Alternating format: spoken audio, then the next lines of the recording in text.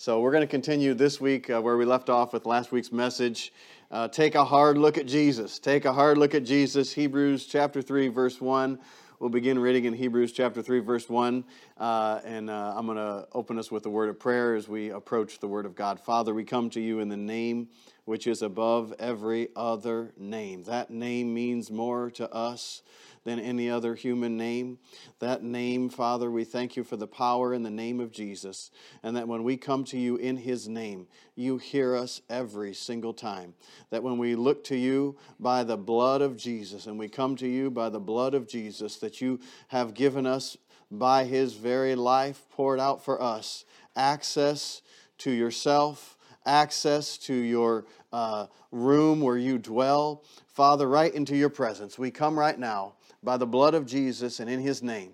We thank you, Father, for your word, that your word doesn't turn old or doesn't fade away, but that your word is forever and forever, and that your word endures all time and endures all changes and all seasons, that your word will never fail, that your word will never change, that your word will never let us down, that we can stand firm upon your word, and your word always brings us life, brings us understanding when we receive it. So, Father, I pray right now for every one of us, Father, that you'll help us to open our hearts to what your Spirit's saying, to what your word is declaring, to the reality and the truth of who you are and who you have made us to be.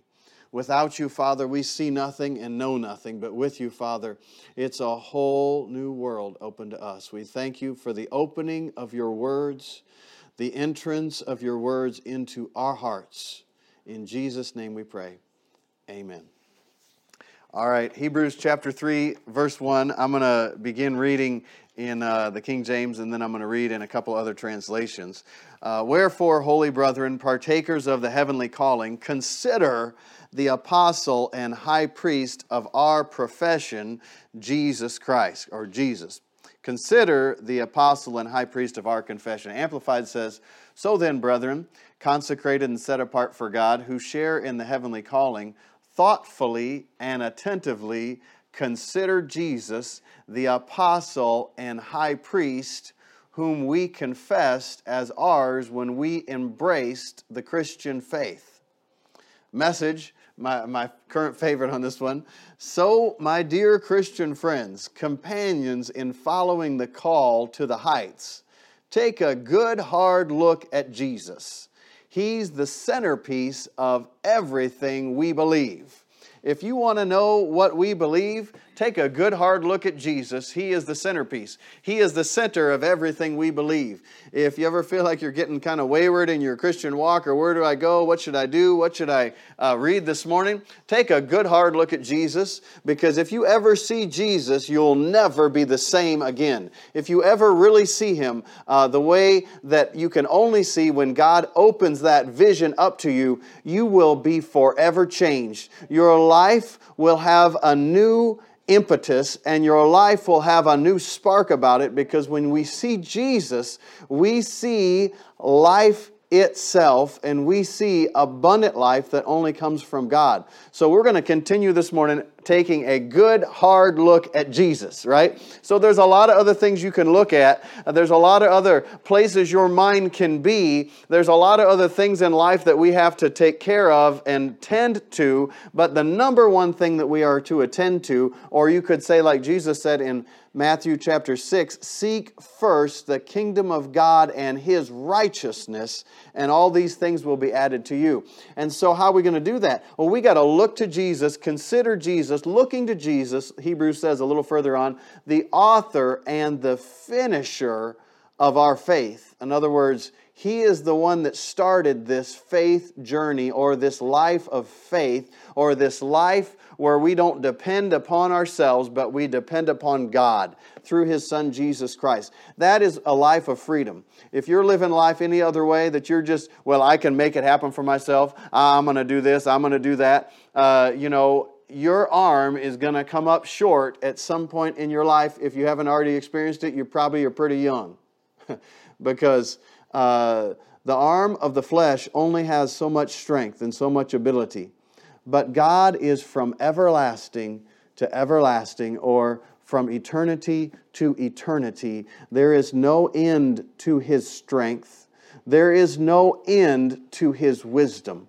If you get wisdom from Him, it is eternal wisdom that goes beyond what natural indicators could even communicate to you. It goes beyond science. Science is just here and now, and science only knows what science knows. You know, I heard Kenneth Hagin, my favorite definition of a theory comes from Kenneth Hagin, right? So they have like the Pythagorean theorem, and they have different theories, different things like that. And his definition of a theory is, I want to say it really slow so you can get it. It is a supposition established upon ignorance of the subject under discussion. That's my theory, right? So you got a theory, it's a supposition, and that supposition is established upon ignorance of the subject under discussion. So what you're saying is, I really don't know how this works, but I'm going to have a thought, and I'm going to tell you how this works. This is my theory, right? And then you go out in science to try to prove that theory. But God, Jesus said, or it says of Jesus, right here in Hebrews chapter 1 and chapter 2, that He formed the world and created the world. Like, we're talking about the one who created everything that scientists would use to try to determine how things work, right? And so even in, chapter 3, where, it's talking about Jesus and Moses and how Jesus is so much greater than Moses. Because Moses was a servant in the house, but Jesus built the house, right? And so we thank God for Moses, but Jesus is so much greater than Moses.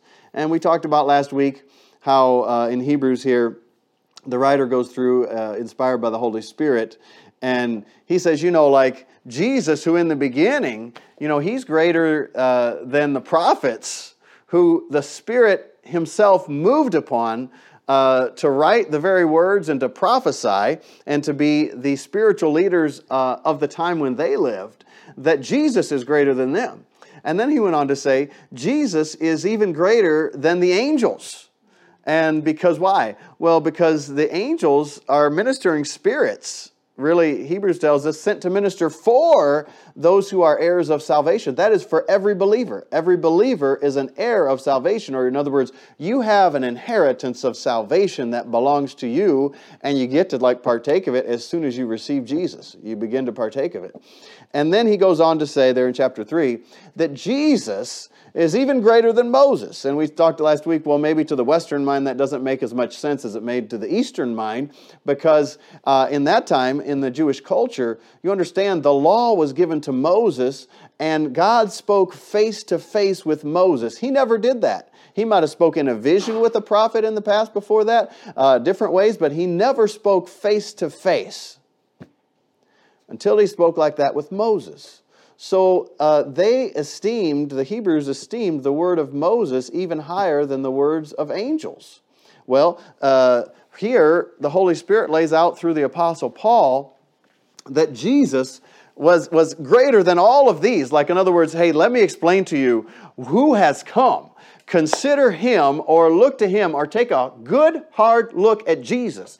Well, one of the reasons I believe that the Lord put this on my heart to minister is because as soon as you start to see Jesus for who He really is, and you start to comprehend and apprehend His heart of love for you and what He's done for you, what He's done for me, what He's done for all of mankind, even those that are far, far off. They are far from God, and they are far away from the things of God. But Romans tells us that while we were still sinners, Christ died for us. So look at that right there. Look at that. Consider that. Take a good hard look at that. Just that right there. While men were sinners, Christ died for them. So let me tell you something about the character of God. God's relationship with you, God's view of you, God's thoughts about you are not based upon your earthly mistakes and actions and sins and the pattern of, you look at yourself that way, and the devil tries to bar you in or put you in that prison of your mistakes and your failures and your flesh consciousness. Woo! Good thing we're social distancing because I just really spit, let me tell you. Okay. So the devil tries to like bar you in, and he will use your mistakes to magnify his message that he has for you, which is you are not good enough, you are not worth enough, no one really cares about you. No one knows about you. But Jesus came, and Romans 3:23, while we were sinners, Christ died for us. Or Christ, the godly, died for the ungodly, right? And so, while we were sinners, Christ died for us. He paid the price for us. I like to think about it like this. When I was committing the worst acts, doing the worst things, putting my mind on the worst things, thinking about the worst things, acting out the worst things, Jesus saw that ahead of time because He is eternal. He is outside of time, and He looked to this point in time or that point in time, whenever that was happening in your life, He looked at that point in time and He saw you, and He did not condemn you, and He did not turn away from you, but He looked full face on you and said, I love that young girl. I love that young boy. I love that old man. I love that old woman. I am not going to sit up here in heaven and let them live under that condemnation, under that consciousness of sins, under that burden where their nature doesn't even give them the ability to overcome it. I'm going to come myself, and I'm going to enter the realm of time. I'm going to enter the realm of the natural. I'm going to experience the things that pull on them, and I'm going to live a perfect life so I can sever that connection of sin from their life. I'm going to change their fathership, and I'm going to make God their father. I'm going to be a joint heir with them. I'm going to be their Lord and their master so that I can protect and provide and surround them like a shield. Amen. Jesus is awesome. And so take a good hard look at Jesus, the author of our faith and the finisher of our faith. And so I began to go through last week, we began to go through several things just from the book of Hebrews. I started in verse 1, Hebrews 1:1. We started there and kind of went down through. And, I only got through maybe 9 of them last week. And I think in the list that I made for the message, I put 33 down. And that's only from chapter 1, verse 1 through chapter 2, verse 11. Now, judging by the tone of my wife's laugh, I maybe need to clarify, we probably won't get through all 33 today. The point is that there is so much to Jesus. And the more that we look at Him through what the Word illustrates for us, or through what the Word shows us, the more you realize who He is. Just that one thing that we just started with in Romans, that while we were sinners, Christ died for us, right? Think about that for a second.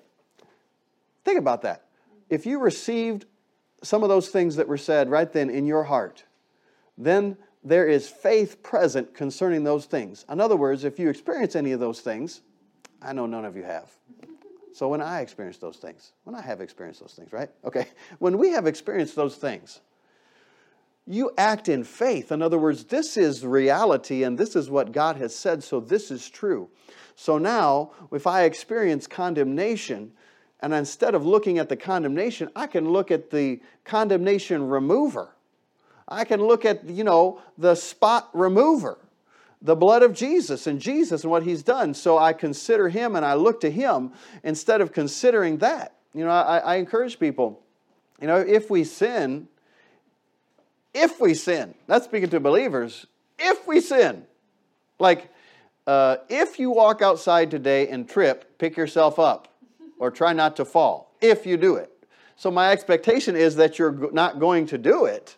But if you happen to do it, right, then this is what you do. So 1 John 1:9 says, if we sin, if you happen to sin, if we confess our sins, He is faithful and just to forgive us and to cleanse us from all unrighteousness, right? So if we sin, we have an advocate right before that with the Father, Jesus Christ the righteous. In other words, everything about Jesus is right. And everything about Jesus is favored of God, right? Well, we become His righteousness. 2 Corinthians chapter 5, verse 21. We are the righteousness of God in Christ Jesus, or in our union with Him, we have received the very rightness of God.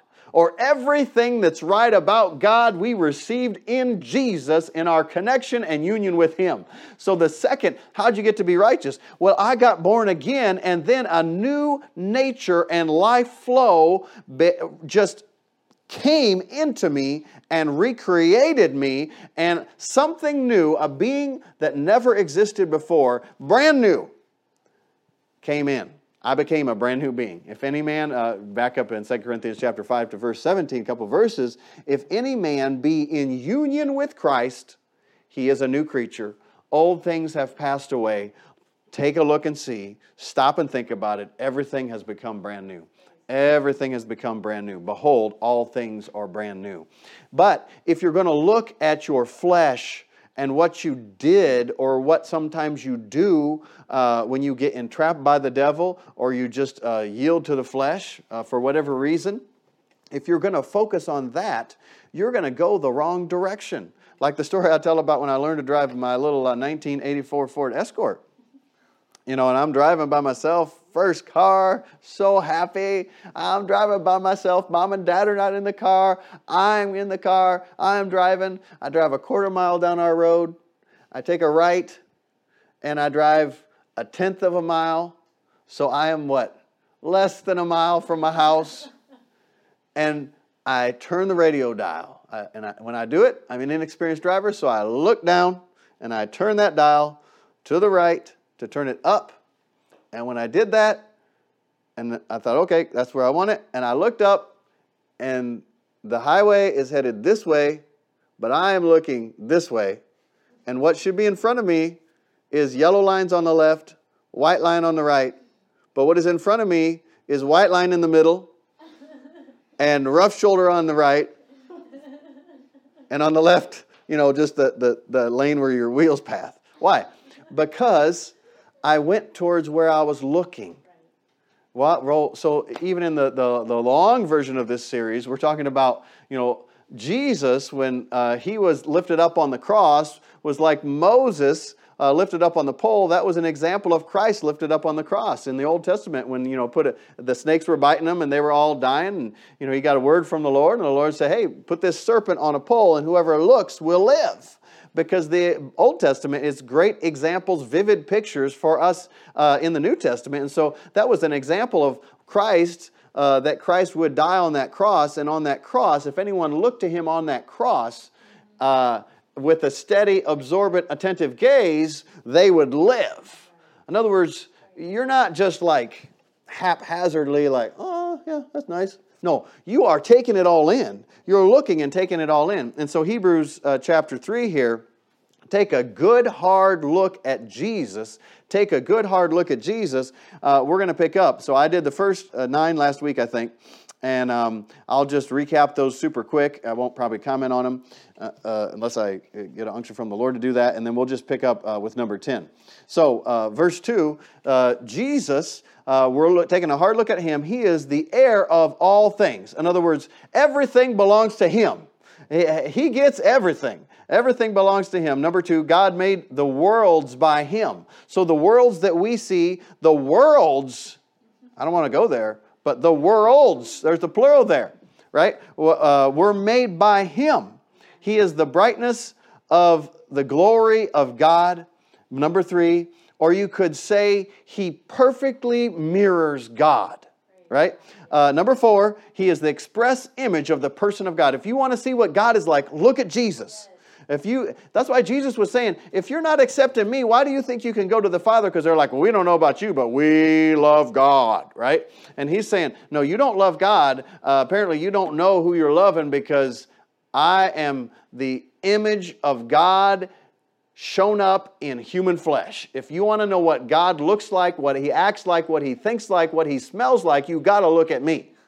right? Jesus I'm talking about. The express image of God's person. Message translation actually says he is stamped with the nature of God. Jesus is stamped with the nature of God. Well, what did he do? He went about teaching, preaching, and healing all that were what? Oppressed of the devil. Why? For God was with him. So we know that sickness and disease is an oppression of the devil. Not from God, but from the devil. And you can know that just by looking in Genesis. Before sin entered the world and death by sin, there was no sickness and no disease. Once the devil is locked up for all eternity, over in the book of Revelation, we find out there is no sickness, no disease, no tears, no dying, right? So somewhere in between there, what happened? Satan tempted mankind. Mankind gave into that temptation, and then death entered the world by sin. And sickness is really just the beginnings of death. Right? If sickness doesn't get stopped somehow, it's going to lead to death. Most of the time it gets stopped. But sometimes if it doesn't get stopped, it's going to lead to death. Right? So Jesus came to annihilate the work of the devil. John chapter 10 verse 10 says, Jesus said, the thief he's come but for two. What does that mean? The reason he came, he didn't come for any other reason. So if the devil comes to you, talking all these things, saying, I came to give you opportunity. I came to give you wisdom. I came to give you all this. He is a stinking, dirty liar. And he has not come but for to steal, kill, and destroy. So don't cozy up with the enemy. Somebody said, well, I would never cozy up with the enemy. Well, sometimes your flesh wants to cozy up with the enemy because the enemy entices you and makes things look like they not actually are. I'm speaking in the Young's literal translation or the interlinear. He makes things look more appealing than what they really are.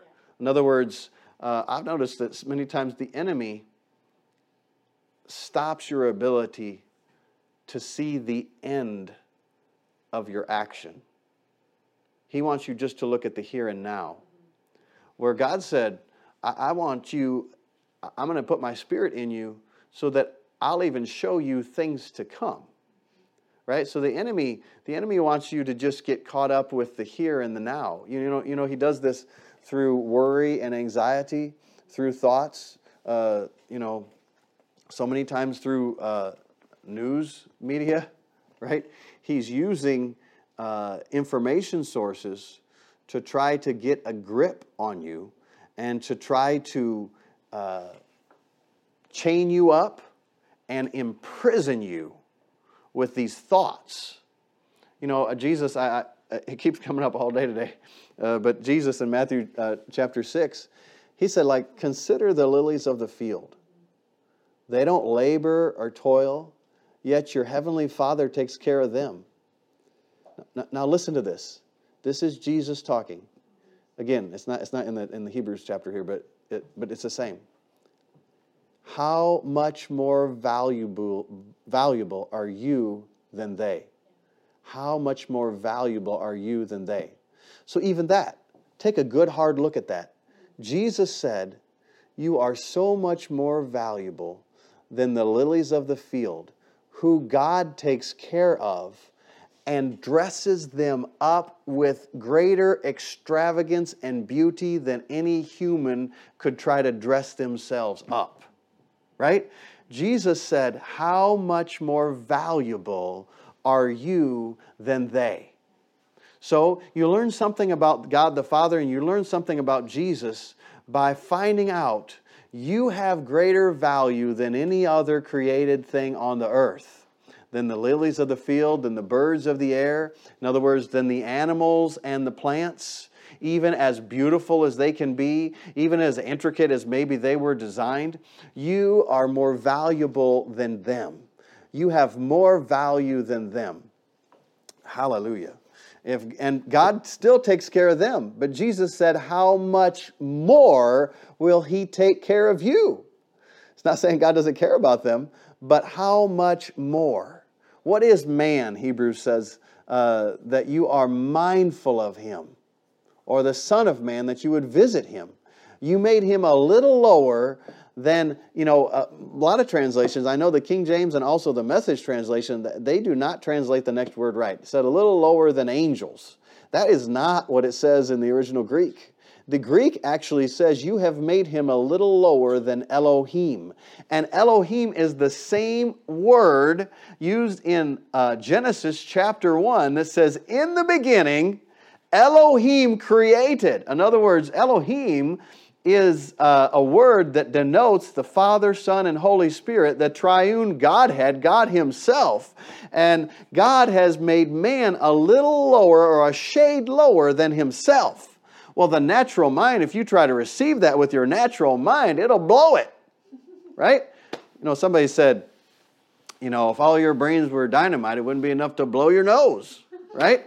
Well, we can go beyond all of our brains, right? We can go and get the very wisdom of God, and that is in his Son, Jesus Christ. And we look at him and we engage and attentively, expectantly. In other words, when I look to him, I'm expecting to receive, right? So if I'm in a restaurant, and which I haven't been in quite a long time, but if I'm in a restaurant and I ask the waiter, hey, would you mind getting me some more water? And they bring me some more water. As soon as I catch their eye, they catch my eye. If they got a tray with water on it, I'm looking at him, expecting to receive. Why? Because I have talked to him about the water. He has told me, I am here to help you. I'll go get you some water. And then he comes and I look at him. And when I look at him, I notice he has water. And so I'm expecting to receive that water because I know he is a servant and a giver, right? So I know that waiter is a servant and a giver. Naturally speaking, how much more is Jesus the perfect waiter and the perfect servant? He said, let him that lead, what? Serve. He said, I have come to serve. And so what? What's he serving? He's serving up all of the things of the kingdom of God. There's a song that says, there is a table spread where the saints of God are fed. Come and dine, right? That's talking about Psalm 23. That he prepares a table before us in the presence of our enemies. But if we are sitting at the table with the feast that he has prepared for us, and we choose to look away from the feast, and we look at the enemies that are around us, just like I'm driving that little Ford Escort, you're going to begin heading in that direction. And you'll say, I've got protection right here on the table. I think I should eat some of that. But then all of a sudden, I start to look away, and I see this fear of attack. And when I see that fear of attack, I take my eyes and fix my gaze off of the protection, and I have fixed my gaze upon the destruction. I have fixed my gaze upon all of the avenues of possibility that evil can come to me. All the ways that something could steal from me, all the ways that I could be killed, all the ways that something could be destroyed. So now my thought life is engaged over here when my thought life should be engaged over here with my gaze upon Jesus, or I should be taking a good hard look at Jesus. Don't take a good hard look at these other things. You can notice them all right, but you fix your gaze on Jesus. In other words, yeah, I see that, I know about that, but my eyes are fixed on Jesus, so I'm not going off the road. So I learned in driving that you're not supposed to look down ever, really. You're supposed to look ahead. You keep your eyes fixed on the road. In fact, as I look ahead on the road, I try to teach my daughter this. I'm teaching her to drive a little bit. In Minnesota in the winter, we went up there at Christmas time, and she's always wanting to learn how to drive. And she's a little bit young for that. But anyhow, So we're in this parking lot, and there's lots of snow. And I thought, well, this is a great opportunity to teach her a little bit of ice and snow. And so I told her, I said, now look, you don't look right in front of the car. If you look right in front of the car, you're going to go all squirrely like this. But if you keep your gaze fixed down the road, you look down the road, it's like automatic you stay between those lines. Like you don't even have to think about it.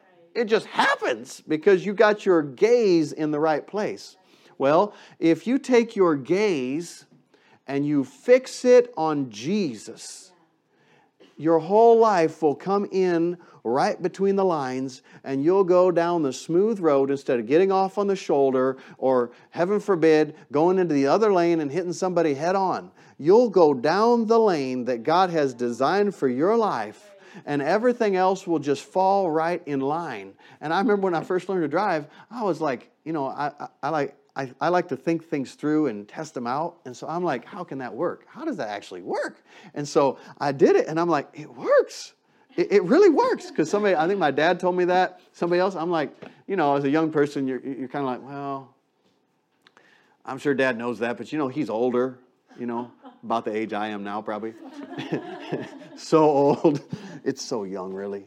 And so I'm thinking, well, yeah. Let me just do it for myself. I'll just figure it out for myself. If you listen to the wisdom of some people, you can save a lot of money and save a lot of heartache and do different things. And the wisdom that you need to listen to is the wisdom that comes from Jesus Christ, because He is the personification of the wisdom of God. And that wisdom will always lead you right. And that wisdom will make you rich.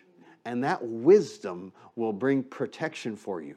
And that wisdom will have things prepared ahead of time before you even get into the bad situation. That wisdom has already stood guard about your life to make a way where with man there was no way, because with God all things are possible to him that believes. So we take a good hard look at Jesus. We look at Jesus, and we look down that path, and we look down that road, and then everything else just lines right up, and it takes all the pressure off. In other words, Hebrews chapter 4, if we ever get down that far, Hebrews chapter 4.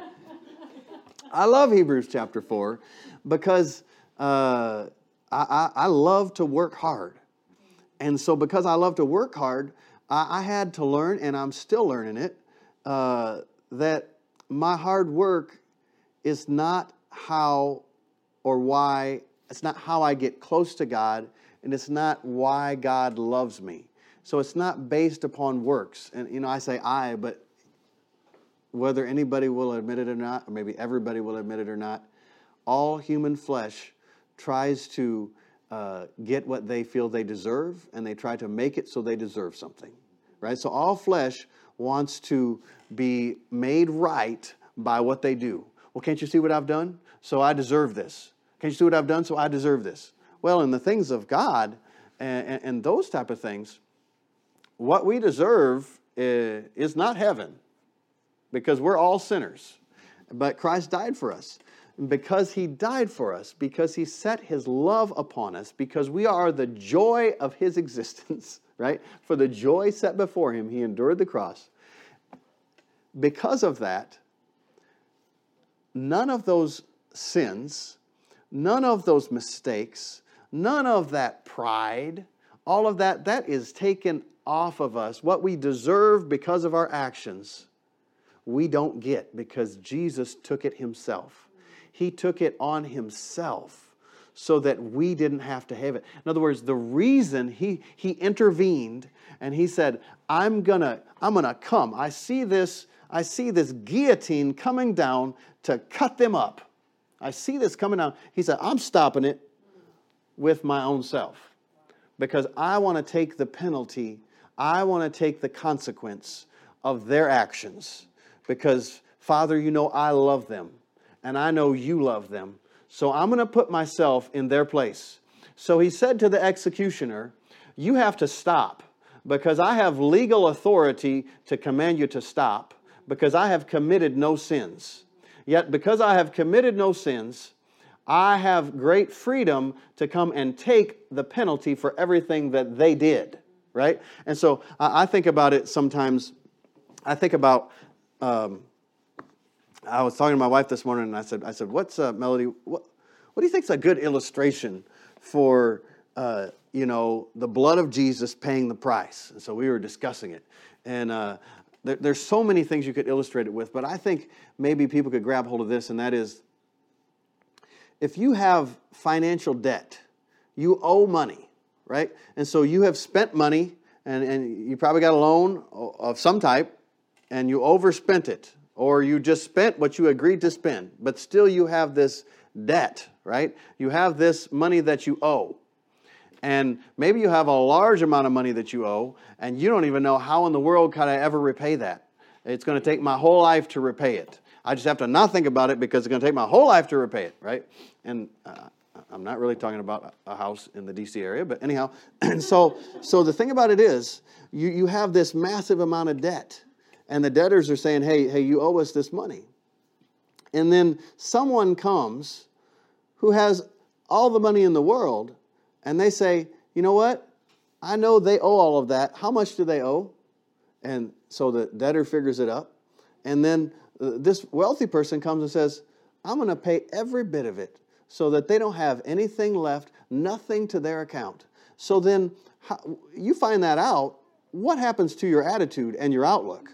Well, all of a sudden, the weight, sometimes if you ever been in debt to the point where you can't really afford to buy food to eat, right? Well, then maybe you're more familiar with the burden of debt than what other people may be. Maybe you call it bad debt, or just it's debt that you all of a sudden you're trying to figure out. Okay, I can't pay this and this, so I can only pay this. So what do I do? Well, that can be a heavy weight. That can be a heavy, heavy burden. And Jesus said, I don't want you to live like that. Well, if you think about it, the weight and the debt of your trying to perform and trying to be good enough and trying to be accepted enough, like, well, maybe if I do this, they'll like me. Oh, maybe if I do this, and what people do is that they attribute that to the Lord. Well, if I pray enough, then He'll do something for me. And if I read the Word enough, that's the thing, I just haven't been reading the Word enough. And if I read the Word enough, if I read more, then He'll provide for me and He'll give me finance. Or if I read the Word enough, then maybe He'll talk to me. Maybe He'll speak to me. Well, that mindset actually comes from self-righteousness, or in other words, works that you're doing to try to make yourself good enough or try to make yourself acceptable to God. And Jesus came to become our righteousness. In other words, we rest upon everything right that He did. And He said, I took all that and I'm going to give it to you, right? I'm going to pay your debt. So you don't have to try to do all these things right. Now, don't misunderstand me. If you read the Word, see, Jesus said, be careful how you hear and what you hear. So this is vitally important, okay? Because if you don't hear with the ear of faith or trusting in God, you won't receive faith, because faith comes by hearing or attentively listening to what God is saying to your heart, right? To what He's putting in your heart. So if I hear what the Word of God is saying, and the way I hear it is, okay, this is another notch in my belt. So I'm going to read the Word so that God is happy that I read the Word, because, I read a chapter today. So He's real happy I read a chapter today. So that's going to make Him like me more. That's going to make Him do more stuff for me. And that's going to put me in His better graces, so to speak. Well, no. When you actually begin to hear the Word, you get a vision of the grace of God, or you get a vision of how good God is, because He is freely giving you gifts, not based on what you have done, but just because He is love and He is good. And so you begin to see that, and you begin to let that enter into your heart. that is where faith comes from, because faith is looking at Jesus. So if I'm receiving it like, well, I'm doing this and I'm doing that and I'm doing this and I'm doing that, that is not looking to Jesus, that's looking to me. So even though it could be the exact same scriptures, those won't gain entrance to my heart because I have to really hear what the Word is saying or attentively listen to it. And if you ever take the step of attentively listening to the Word of God, you will never be the same. Because what the Word is and what the Word contains will become part of who you are. It becomes part of your being. He becomes part of your being. And when He becomes part of your being, His very life begins to show up in parts of your life. And the more that you give Him access by yielding to Him and looking to Him, the more freely He can flow through your life. So what happens? Romans 12 says, be transformed by the renewing of your mind. What does that mean? Well, your mind has lots of thoughts, and the devil wants to use your mind against you. But if you let your mind be completely transformed by attentively listening to what God's Word is saying to you, faith will come, and that process transforms your natural mind or your natural thinking. So now once you receive those things in your heart, your actions automatically spring from there.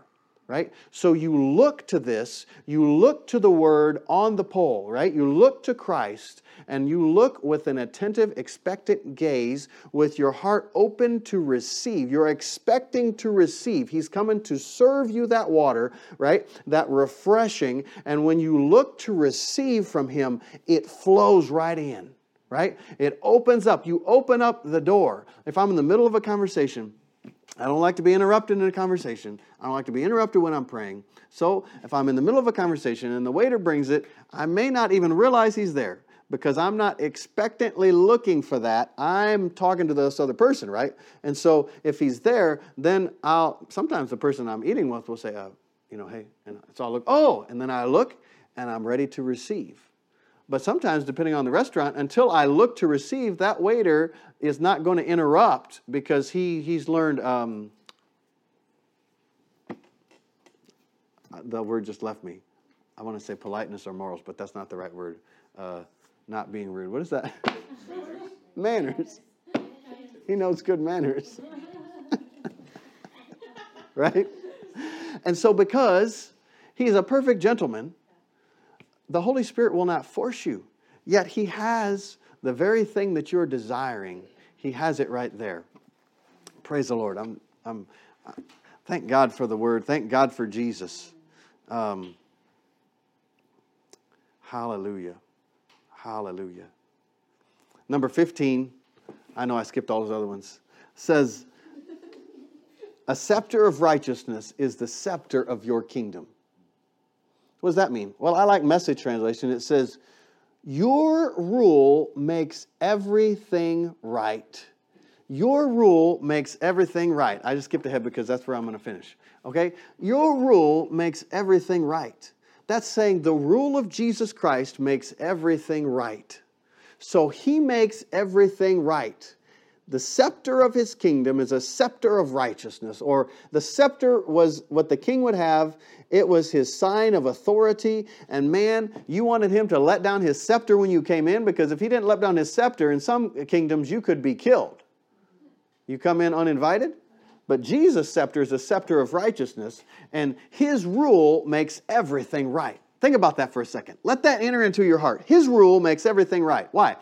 You know what? It is not right that Satan tempted man gave into it, and sin entered the world. That is not the plan of God. That is not the reason that God created us, was not so that we could be pushed away from Him, but He created us so that we could forever walk and talk with Him, be close to Him, and be part of His family. And so Jesus saw that, and He said, you know what? I'm going to come and I'm going to make that right.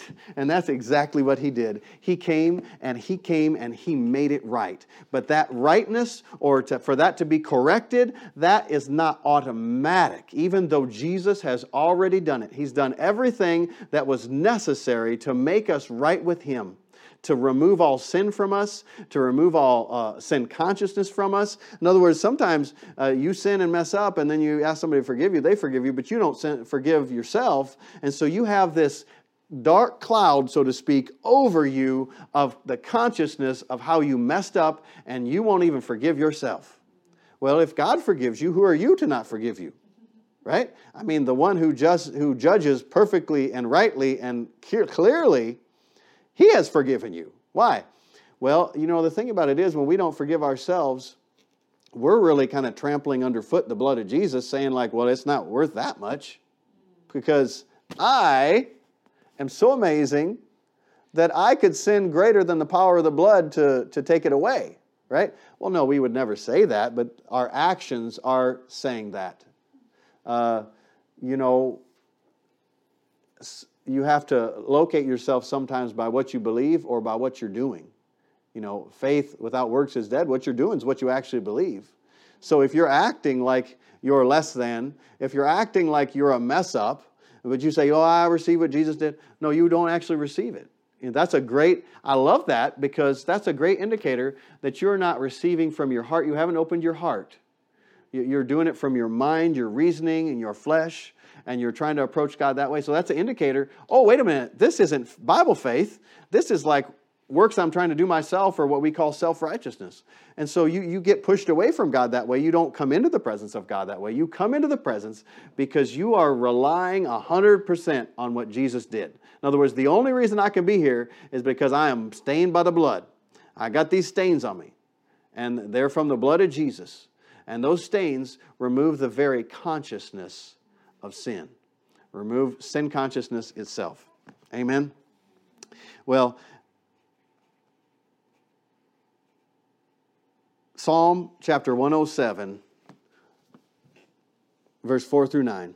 I'm going to paraphrase this. Psalm 107, verse 4 through 9 in the Message translation. It says, some of you wandered for years in the desert, looking but not finding a good place to live, staggering and stumbling on the brink of exhaustion. You called out to God. He put your feet on a wonderful road that took you straight to good places to live.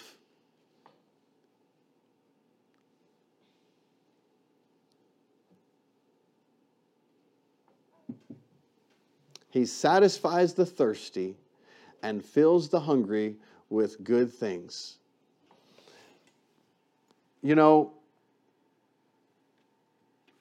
I want to ask you right now, if you've never received Jesus, or maybe you have, maybe you've been a believer for a long time, I want to ask you to think about your life right now. I want you to consider the ways of your life, the direction of your life, the outcome of your life. Hebrews talks about, I think in Hebrews chapter 13, it says, consider these men and women of faith. Look at them. See the outcome of their way of life. Or in the New Living Translation, it says, remember your leaders who taught you the Word of God. Think of all the good that has come from their lives and follow the examples of their faith. Think of all the good that has come from their lives. So I want you not to think about the here and now at this moment. I want you to look down the road.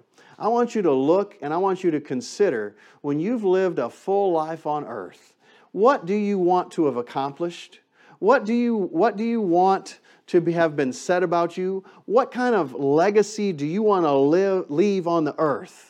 What do you want people to remember? Do you want everything you've done just to be gone and just a distant memory and say, oh, yeah, I might have heard of that name before. I'm not really sure. I don't know what they did.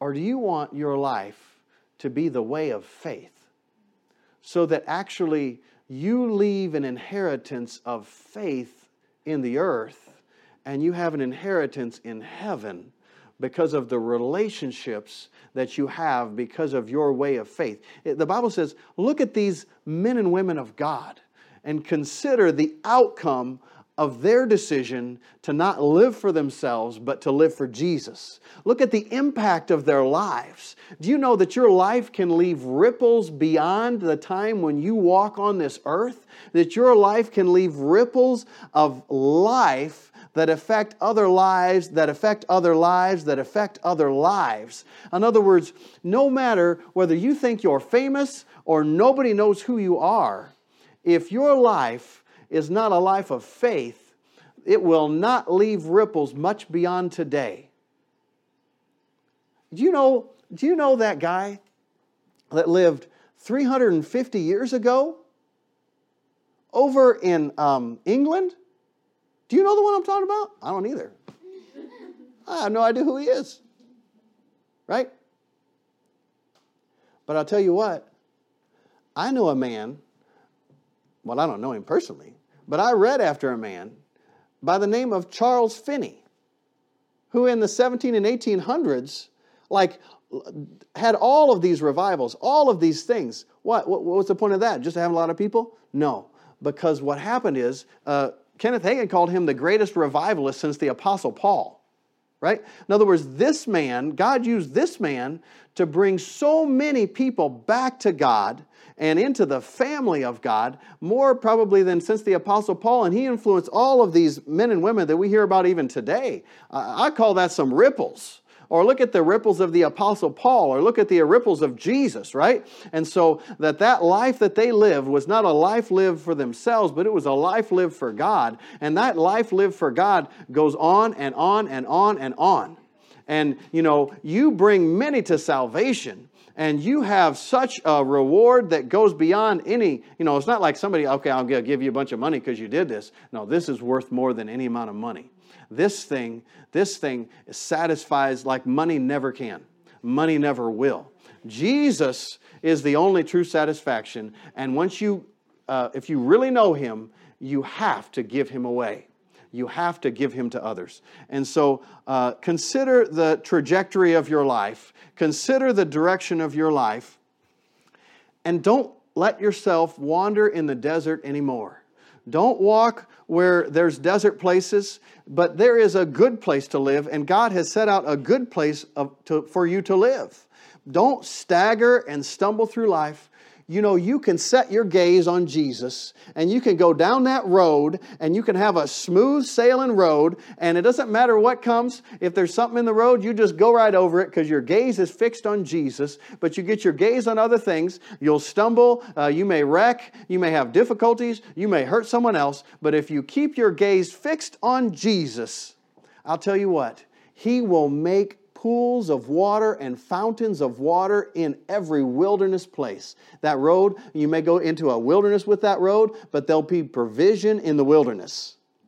You may go to the mountains on that road, but there'll be provisions on the mountain.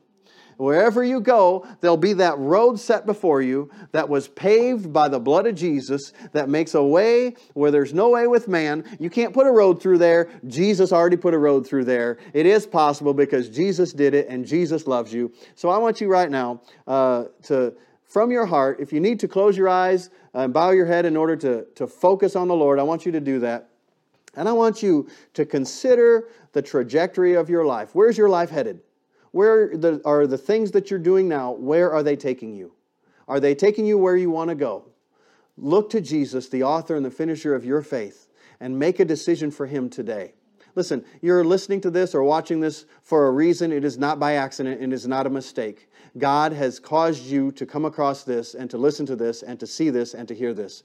And He does not want you to keep living the way you're living. But not because He's mean or evil, or He doesn't want you to have fun. No, He wants you to have something that, the kind of fun that actually satisfies beyond the here and the now. I am getting drunk all I want to get drunk. I am sleeping around all I want to sleep around. I am doing all the sinning I want to do. Because why?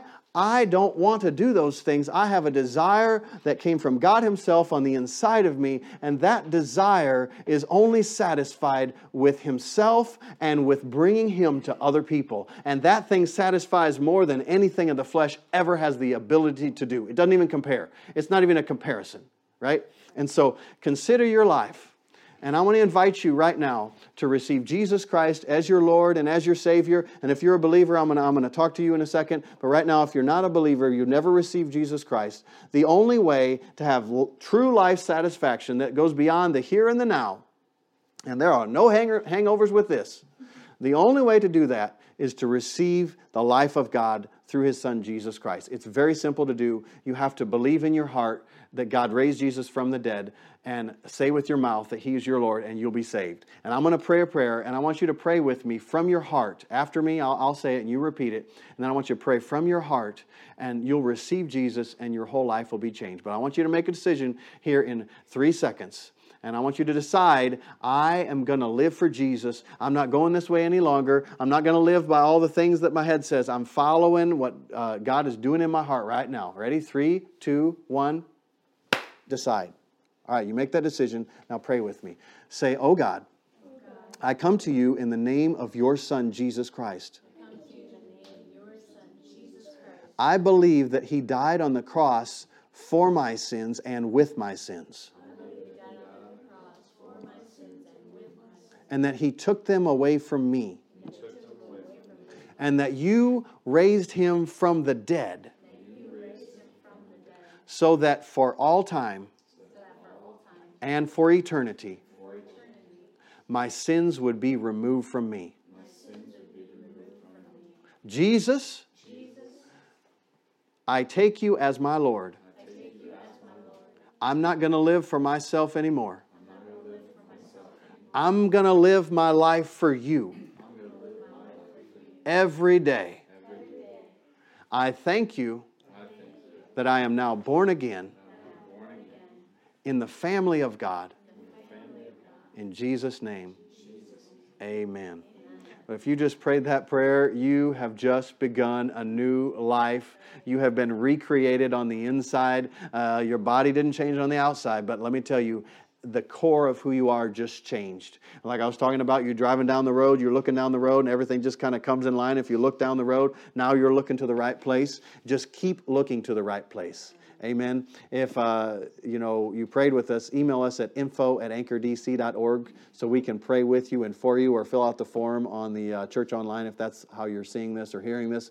And I want to talk to you, though, that are believers. If maybe you're like, man, I'm going down a different route. I need to make a change. You know what? The Lord will give you repentance to the acknowledging of the truth, that you may escape the snare of the devil, because maybe you've been taken captive at him, because he's trying to captivate you, right?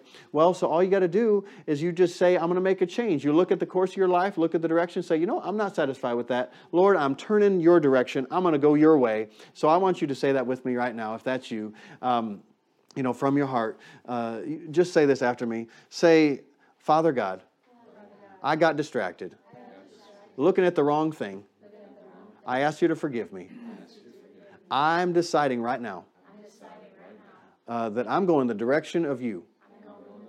I'm going to look to Jesus, and I'm not going to look back. So I'm going to change what I'm doing by looking at Him, and I'm going to let everything else just fall in line. I thank you that you forgive me and cleanse me of all unrighteousness. I'm on the right path now. Thank you. In Jesus' name. Amen. Isn't that simple? The things of God are simple. His yoke is easy, His burden is light. If it's weighty and heavy from the Lord, then you know it's not of Him. In fact, that's why condemnation, all those things are not from the Lord. Because His yoke is easy and His burden is light. Well, thank you so much for joining us today. I encourage you this week and really your whole life, look to Jesus in every situation. Just look to Him. Cast your gaze upon Him. Keep a hard look at Jesus, right? Your gaze fixed hard upon Him because He is the only source of life and freedom. And He wants you to live free, and He wants you to live an abundant life. He said, that's the whole reason I came. The whole reason I came is for you to live a good, abundant life. And the only way that you'll do that, remember, the only way you'll do that is looking to Him and taking what you see and giving it to other people. Hallelujah. Well, Father, we thank you for your word. We thank you for the power of your word. We thank you that the entrance of your words, it gives us light, that your words, as we know them, that they set us free. Thank you for setting us free. Thank you that Jesus did the work for us and that we simply stand in His work and His victory and His freedom. It is for freedom that you set us free. Thank you that you set us free. In Jesus' name we pray. Amen. Actually, I want to pray one other prayer for you. Father, I pray for every one of us that you would give us a spirit of wisdom and revelation in knowing you, that the eyes of our understanding would be flooded with light, that we would know the hope of your calling and the inheritance that we have in your kingdom with every other believer. In Jesus' name, amen.